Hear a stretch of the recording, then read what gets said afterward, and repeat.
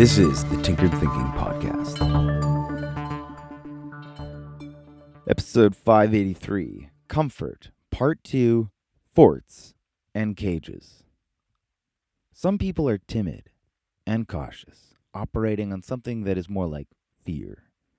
Others constantly reach beyond their own limits, striving as if trapped by them, forever seeking a way to escape.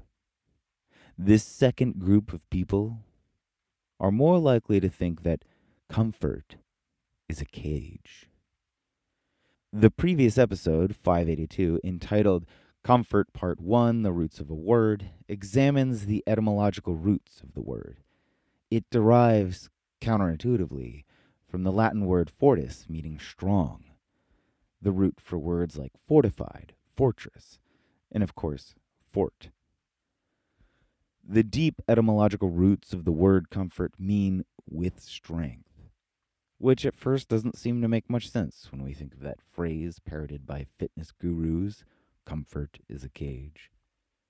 Are we to interpret this as strength is a cage?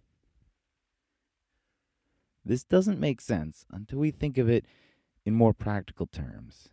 Think of a fort or a fortress. Since they have the exact same root, indeed, the word comfort actually contains the word fort. Let's think of the phrase in terms of literal structures and swap out comfort for just fort.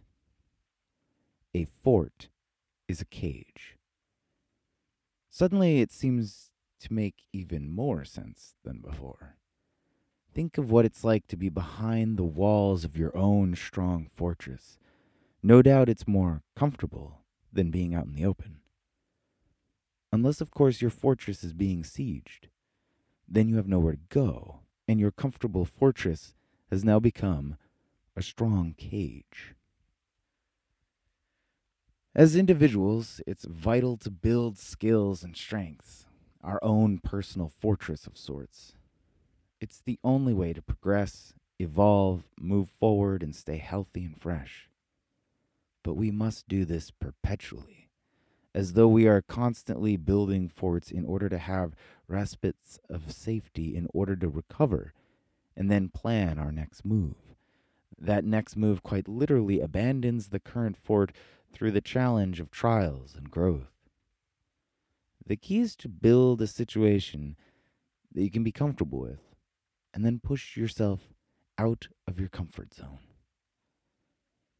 It's to swap those two initial phrases. Push past your comfort zone until you can say you're comfortable with the new situation. Then push again. Build forts, knowing you need to escape before the fort becomes a cage.